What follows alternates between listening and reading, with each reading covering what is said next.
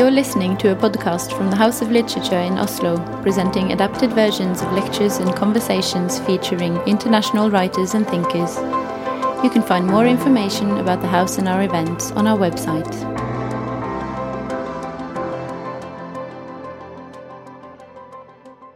Good evening, everyone. Or should I say good afternoon? My name is Åse Lappegolan, and I work with the artistic program here at the House of Literature. And when we began putting together this year's program for the Saladin Days, focusing on prison literature, it soon became apparent that most of the stories are written by and about men. But we know that men are not the only ones subjected to torture and inhumane treatment in prison and in conflict situations. And while women are by no means the only victims of sexual violence, just this week there was a gruesome report of the frequency of rapes in Alabama's men's prisons in the US. But could it be that the sexual violence that many women are subjected to makes it more difficult for them to tell their stories? One Syrian woman who told her story anonymously to the NGO Lawyers and Doctors for Human Rights told of how she was arrested and then tied down and raped below a picture of Syria's President Assad. How can the perpetrators for such actions be held responsible for their crimes? Several women who have survived brutal imprisonment in Syria are part of lawsuit initiatives against the current government, with help from the legal organization Guernica 37. Ibrahim Olabi is a pupil barrister at Guernica 37, as well as the director of the Syrian Legal Development Program, and he was in Syria in 2017 during the chemical attack. We are honored to have him give this year's Saladin lecture. Please give him a warm welcome.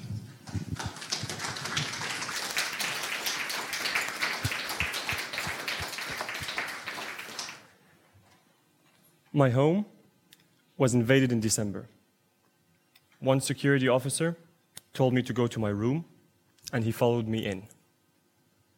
He began insulting me and telling me he would do to me and that I would never be clean again.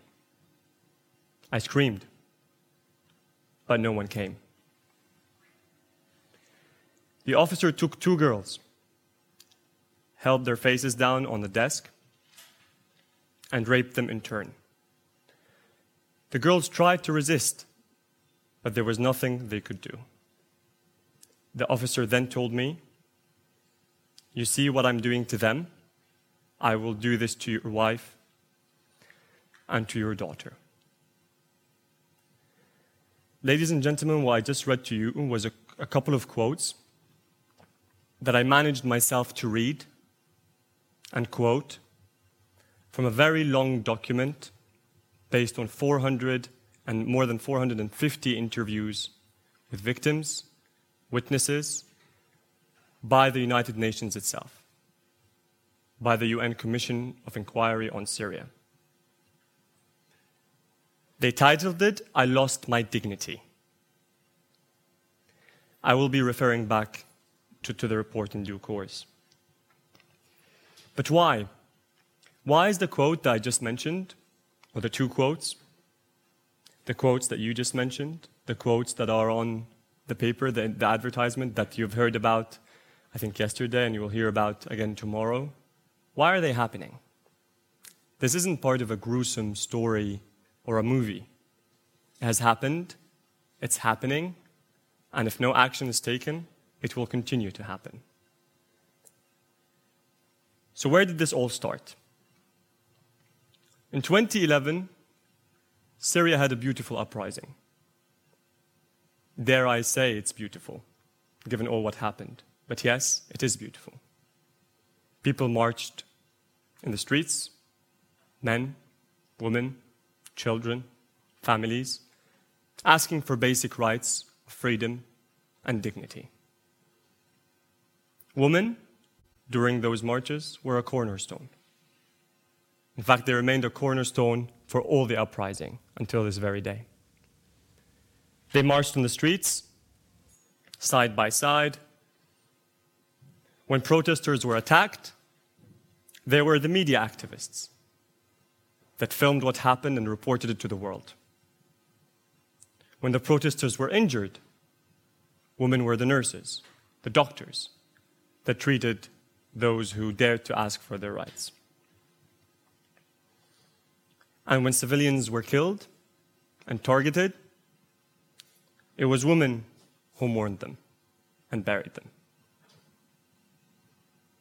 Every step of the way, every step since 2011 to 2019, and for God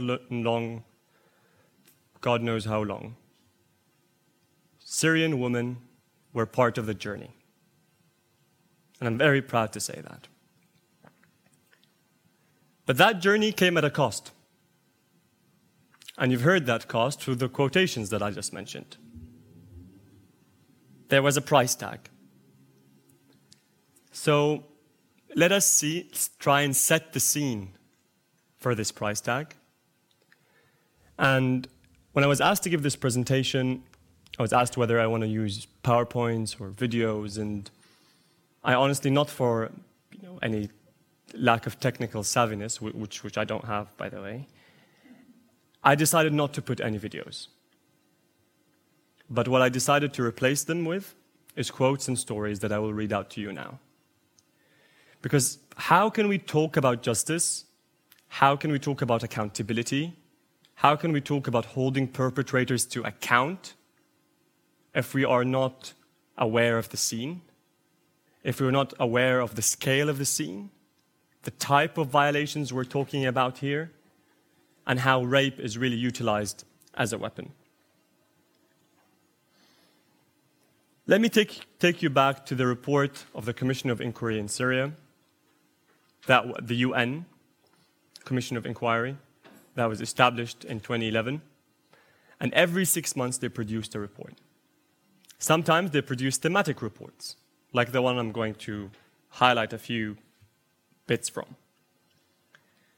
And because the UN is a state institution made up of states, including the states that are very much the perpetrators of these crimes, they are held to an incredibly high standard. So everything that you will hear now has been scrutinized once, twice, went through all sort of political correctness, sifting, making sure that they try not to offend anyone, because that the UN is a state institution, a state-centric institution. And they came up with this 30-page report after interviewing 454 victims, witnesses, and applied the highest standard of proof. Almost half of the report is dedicated to the breaches by the Syrian government.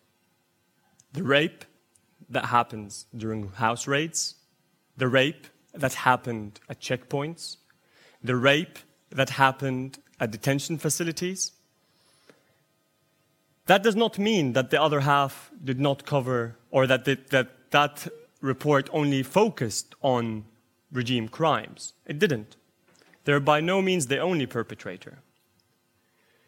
But what I found interesting in that report is that for a change, for the very first time that I've come across it, a UN entity actually says and puts figures and numbers and tries to put things into proportion of the scale and the severity of the crimes. And so when half of the report is dedicated to the regime, 3 or 4 pages are directed towards certain armed groups, 3 or 4 pages towards ISIS, and the rest is for the applicable law, it is important to keep that context in mind. Because the most dangerous thing that we can all fall into is start using statements like, all parties to the conflict committed something. That does not mean that all parties did not.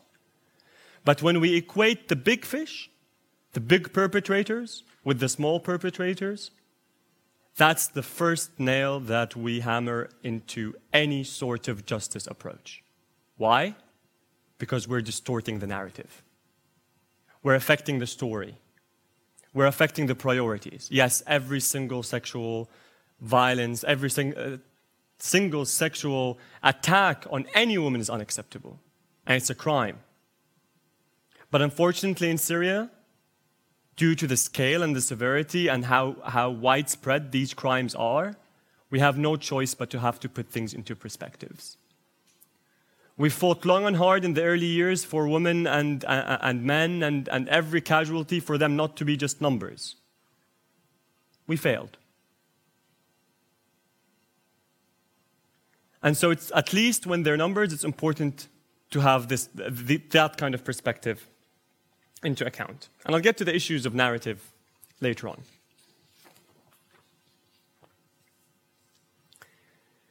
And while I was reading the report to decide what I should pick to kind of reference, I thought it was quite ironic, because usually we would use the word cherry pick. Usually you choose the best things out of the report to highlight to someone. Well, forgive me if I don't manage your expectations, because what I'm about to read to you is the worst bits of the report. By worst, I don't mean in terms of drafting or in terms of the words used, but in terms of the crimes these words are supposed to cover. Paragraph 11. Survivors of sexual violence and defectors of the Syrian army link rape of women and girls during house raids to the arrest of men, with rape considered as a punishment for the rebellion and a way to deter opposition. Information gathered by the Commission shows that acts of sexual violence committed during house raids were not an isolated incident, but rather a part of a pattern observed countrywide. Paragraph 17. Sexual violence and killings rarely took place in parallel. Regularly, sorry. Sometimes I try to fix the words to make them a bit more positive. Women and girls who were raped often witnessed the killings of their male relatives. And in several instances, eyewitnesses recalled women and girls being killed after being raped. Women and girls who tried to resist sexual assault and those who tried to prevent it were severely beaten and killed. One woman recalled how in March 2012 she was dragged out of her home in an area in Latakia by pro-government militia members and raped in the streets. Her brother-in-law was also killed when he tried to intervene. In another instance, a survivor of the Houla massacre that took place in May 2012 described how government forces entered her home and raped her daughter in front of her and her husband before shooting the daughter and the father. The mother, who you may think survived this, was then raped by two soldiers. Paragraph 29. From the moment of arrest and throughout detention, many women and girls were subjected to different types of sexual violence, including rape, sexual torture, sexual abuse, humiliations, and most interviewees reported a combination of these. While in most cases the victims were adult women aged between 18 and 45, the Commission also documented the rape of several girls, the youngest a 9-year-old, and sexual abuse and humiliation of elderly women. On occasion, pregnant women were also raped, including a woman who was 7 months pregnant, and another in early stages of her pregnancy who subsequently suffered a miscarriage. Paragraph 32. The most notorious detention facility for such searches was the Military Security Branch 215, where female detainees consistently described treatment by male officers.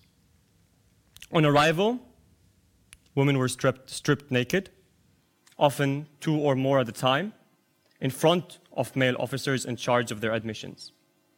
Detainees were then made to squat in front of the detention officials and other women, and a male officer inserted his fingers into their parts on the pretext of conducting a search.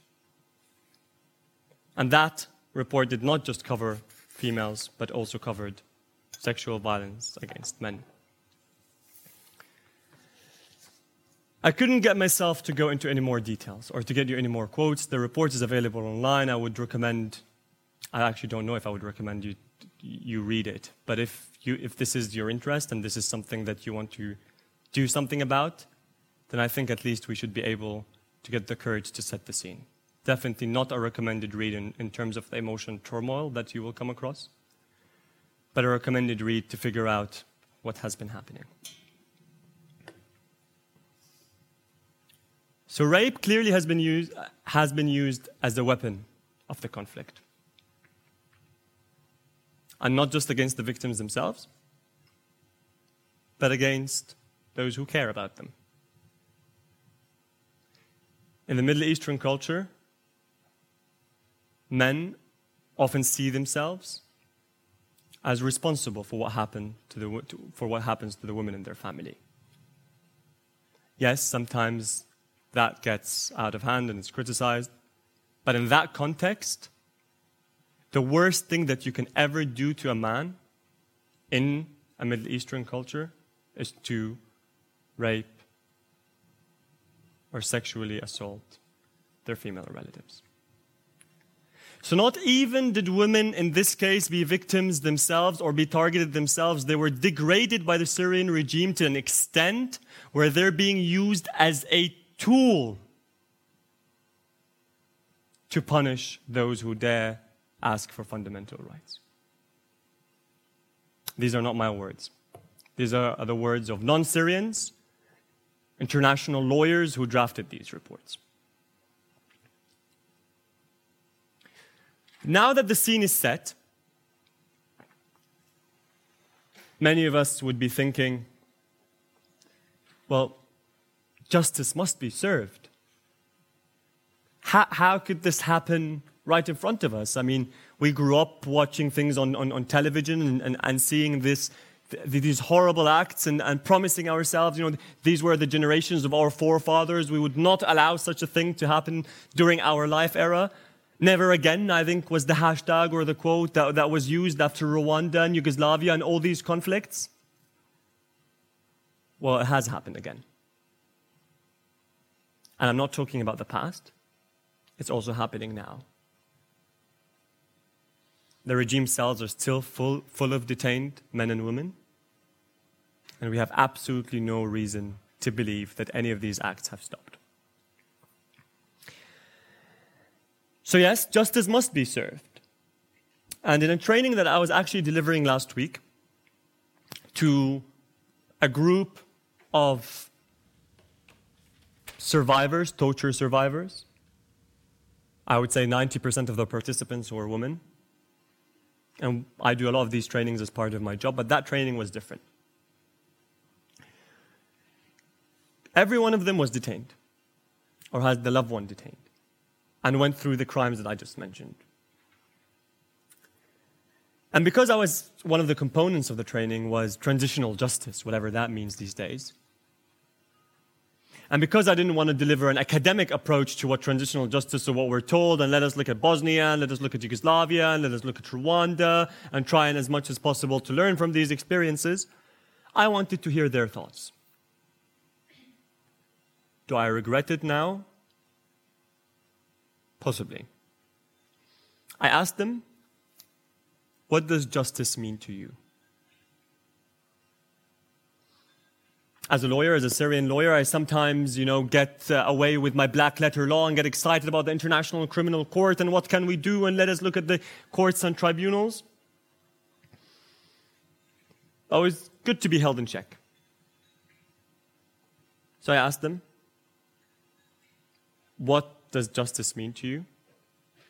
What needs to happen in order for you to one night go to bed, rest your head on a pillow, and say, justice has been served? I stirred up a lot of emotions. Unintentionally, I must say.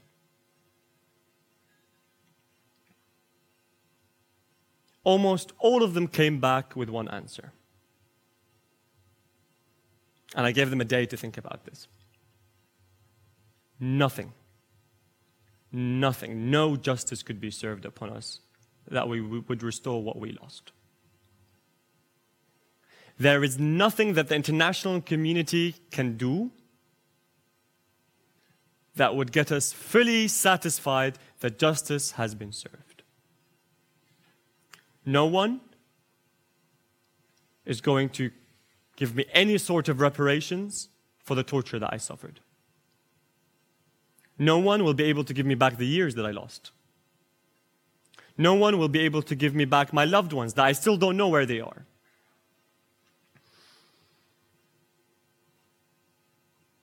Unpacking some of these responses, which are clearly driven by experiences that they went through, some of them started saying, mumbling, accountability, holding perpetrators to account. So how does accountability look like in the Syrian situation at the moment? International law, unlike national law, requires the political will of states. There is no an executive power. It's the states that create the law, the states that breach the law, the states that enforce the law. And at the moment, there is no political will for justice to be served internationally. Because Syria is simply a proxy war. Just tools, just numbers. We're all cards that are played. You get Syria, I get Crimea. You get Iran, I get Turkey. I get a couple of new deals of weapons. I get access to the Mediterranean Sea. You stop refugees, I create extremism. These are the contexts where Syria gets mentioned. Cards. And when we are talking about the Syrian regime, I always say that they're a party that does not play its cards. It creates its cards. When we're talking about detainees exchange, what they will do is go and detain more people in order for them to trade them. That's the kind of mentality that we're dealing with. So accountability is slow. It's political. And no matter how many Security Council resolutions there are, and there are many, that talk specifically about the punishment of sexual violence, which are arguably binding upon all member states, just ink on paper. Absolutely no execution. Some states, particularly European states, have taken on board and said, we understand that the international community is unable to galvanize the political will that is needed, and so we'll take matters into our own hand. Germany is leading. They've already issued some arrest warrants against major criminals. They've listened to refugees, listened to victim statements. They said these crimes are not acceptable no matter where they've taken place, whether in Germany or 1,000 miles away. We had some glimpse of hope 2 years ago when the General Assembly of the United Nations created what is known as the IIIM mechanism to try and not just document cases, but to put cases together against certain perpetrators. Yet, still slow. And the problem is throughout these slow, repetitive processes, victims of sexual violence are victims once more. This time, through good intentions. And what I mean by that is a lot of us, and I include myself in that, because of the lack of coordination between those who are working on justice and accountability, and because of the proliferation of actors that are interested in pursuing justice but not always work well together, they have caused a lot of re-traumatization to these victims. In order for me as a British lawyer to be able to get a proper witness statements, I need to go into considerable depth. Depth that I've omitted from the quotes that I've mentioned to you. And so, when I need to go into considerable depth, I easily risk re-traumatizing the witness, which she may be happy to go through once, twice, but 10 times? 15 times? And with nothing happening with all the witness statements that we're collecting because of the lack of the political will, and with a lot of human rights actors not being able to manage the expectations of these sexual violence survivors, we're creating despair. we're creating disbelief. We're harming the justice cause.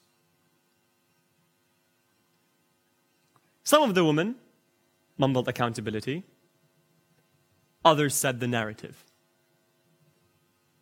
So justice for me means a narrative that I could look back to, that the world would see and know what happened to us, so that we can be the never again to the next crime, to the next atrocity.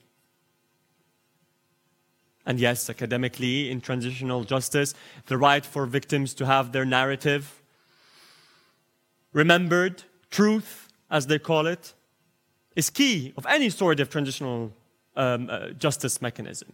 Narrative exposure therapy in psychological terms.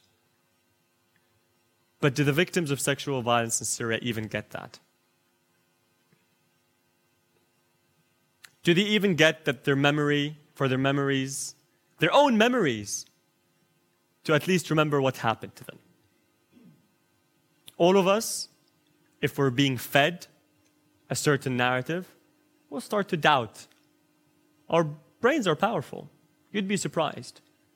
You'd know that this paper is right here, but if all of you started telling me it's somewhere else over a period of time, and I can no longer see the paper, I'll probably start doubting myself. And we see that in courts day in, day out. Especially when the type of crime that we're talking about is something that is highly traumatizing and something that you would never, ever want to tap into again. It's something that you've closed, you don't want to remember, and here is this lawyer trying to get it out of you. And the perpetrators of these crimes did not even allow the victims the right to a narrative. Disinformation is the trendy word, not what Trump uses. Fake news. Everyone calls fake news. And I just really find it astonishing. I think that's the best term to really describe it. Astonishing that I lived through an era where we did not have a lot of information, and so we did not know a lot, and so perpetrators got away with things. And now live in an era where we have a lot of information, and perpetrators are still able to get away with their crimes. I find it astonishing that I lived through an era where the elderly accepted everything, did not ask any questions, and so the perpetrators were able to get away with their crimes, to an era where we question everything, and the perpetrators are still able to get away with this crime, with their crimes. How did we get to that? In my opinion, the perpetrators of these crimes moved strategically, I would say, from trying to hide their crimes to overloading the system. Let's flood the internet with information.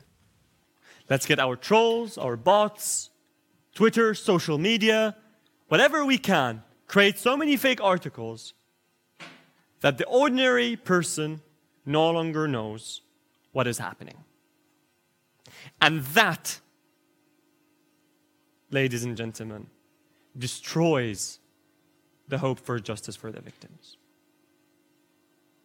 When the narrative in Syria is being constrained, and I really need to stick to my table because otherwise I'll be wandering off, is linked only to a war on ISIS, a war on terror that we just a few days ago, the head of the operations said, we've defeated ISIS. But where those victims are raped by the regime, when we're seeing social media campaigns and electronic armies constantly working to flood the internet with propaganda to say this was all along a war on terror, and hey, Syria is complicated, so you don't really know what's happening, and they try to constantly use these disinformation campaigns to tamper with the evidence, to tamper with what we're able to document, to tamper with the own memory of the victims. This is where we know that everyone in this room can do something about it. Because at a time where a lot of us or I speak for myself, a lot of Syrian activists said, I shouldn't leave news and leave social media because that's not, where the priority is, because social media is social media. It's not important. And at a time where that was picked up by the perpetrators of these crimes, the importance was stressed. That this narrative game is a battlefield. In the same way as the courts and every other on the humanitarian battlefield, it's a front that we need to fight.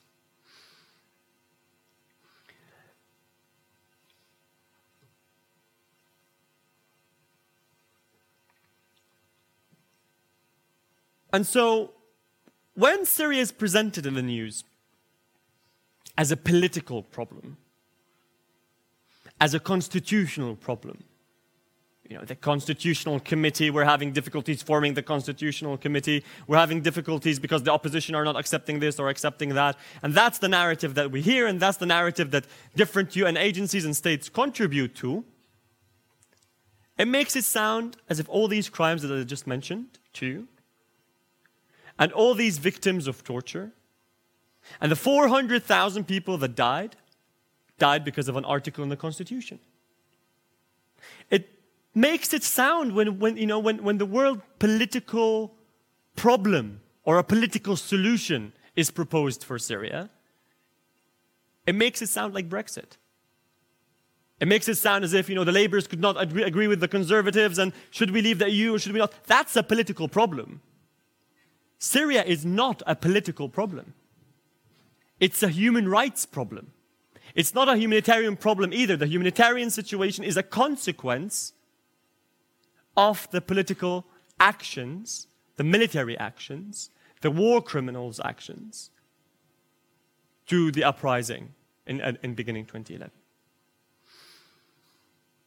And so when that lady mentioned to me the importance of narrative, it's really something that I wanted to share with you today because it's not something that always, often crosses our minds. But let me make things a little bit worse, because I haven't done so already. Are the perpetrators being held to account? Slow. But what's going really fast is the re-legitimization of perpetrators. Let's reopen the embassies with Damascus. Let's establish economic ties. Let us get involved in reconstruction activities. It's fine. Assad won the war militarily. We have to deal with, we have to bite the bullet, as someone once told me. We have to bite the bullet. We need to work with someone. Our companies, our contracts. Let us remove the sanctions because, we need to get in there. The war is over. They've won. I don't know which war they're talking about.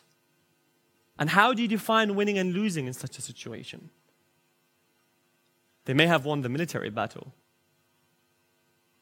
But Syria, since 2011, was far more than that, because it did not start as a military one. And so when you have initiatives that says, we need to reconstruct the country because that will help us, let's link it to Europe, that would help us stop refugees coming to Europe. We need to reconstruct the country and re-engage with the military victor because that would help us return refugees from Europe. A failed state requires reconstruction because we need to, a failed state would breed extremism, wouldn't it? We need to pay the perpetrators, the government, and reconstruct the country because, that would stop extremism. I hope you can detect the sarcasm in my tone. I'm not very good at it all the time. But no. Refugees did not leave because of an economic situation and will not return if you improve the economic situation. Some might, but the World Bank report that was issued in February, which I invite you to read, it's a much less emotional read than the first document, clearly says that refugees, their top priority is human security. It's dignity. It's prevention of torture. And if you want to stop refugees from leaving Syria, your eye should be on Idlib.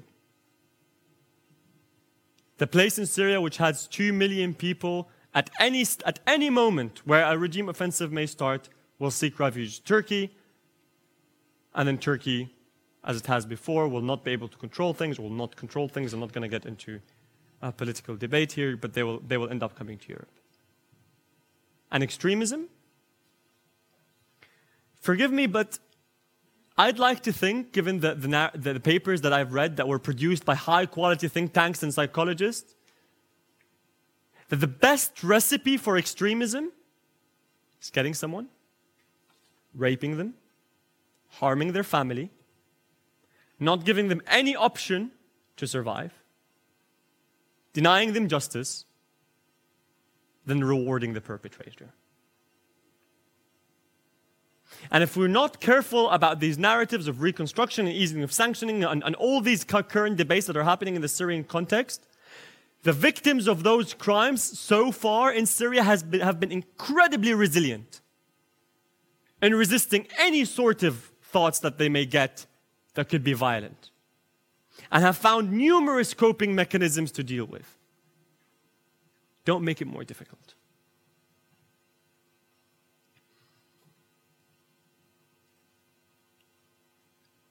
So I have been working on Syria for 8 years. And I've just described to you the most gloomy situation. So what makes myself and a lot of Syrians continue the work that we're doing 8 years on? And perhaps now it's time for me to give a message of hope.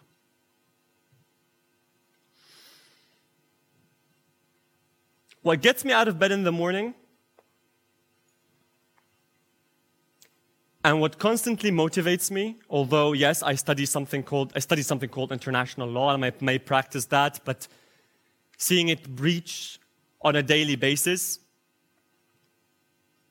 would relatively increase your level of skepticism if there is something as international law that exists even. Apologies to all of those of you who may have studied it. What gets me out of bed is that losing hope would only benefit one person, the perpetrator. They are depending on us losing hope. They are depending on us giving up, saying, what's the point of this? Why should I keep fighting for justice if it's all slow? And that's not something that I'm willing to give to them. And that's not something that my fellow Syrians are willing to give to them. Giving up only serves them. And so we have been working day and night on documenting, day and night on fighting. I always say that we may not be able to push an agenda of justice, but we may be able to sabotage an agenda of impunity. We may be able to make it difficult for the perpetrators, and that's my role. That's my duty as a Syrian. That's my duty as a lawyer, as a human rights defender, as I like to call myself sometimes. But we need to continue that fight.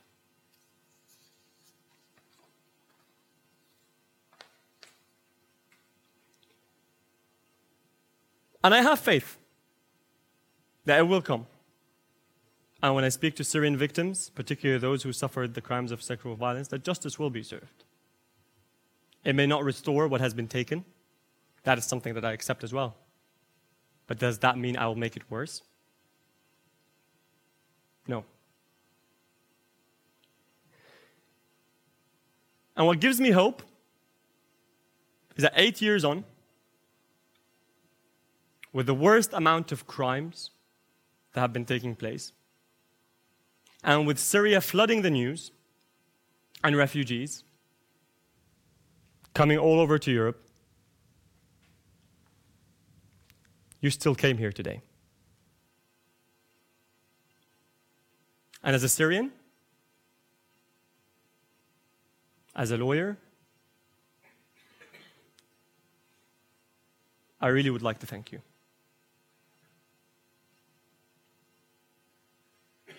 Because without you, without people caring about something that is still ongoing, and without people, at least when it comes to the narrative and disinformation campaigns, taking it upon themselves to at least learn what's happening and being able to understand what's going on and trying to push back,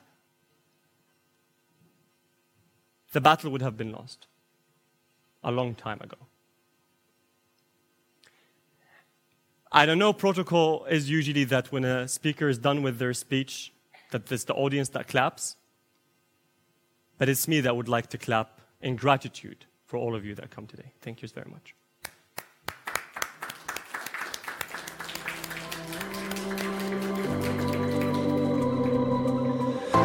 You've been listening to a podcast from the House of Literature in Oslo, presenting adapted versions of lectures and conversations featuring international writers and thinkers. You can find more episodes and subscribe to our podcast on iTunes, SoundCloud, and our website. The music is by Apotek.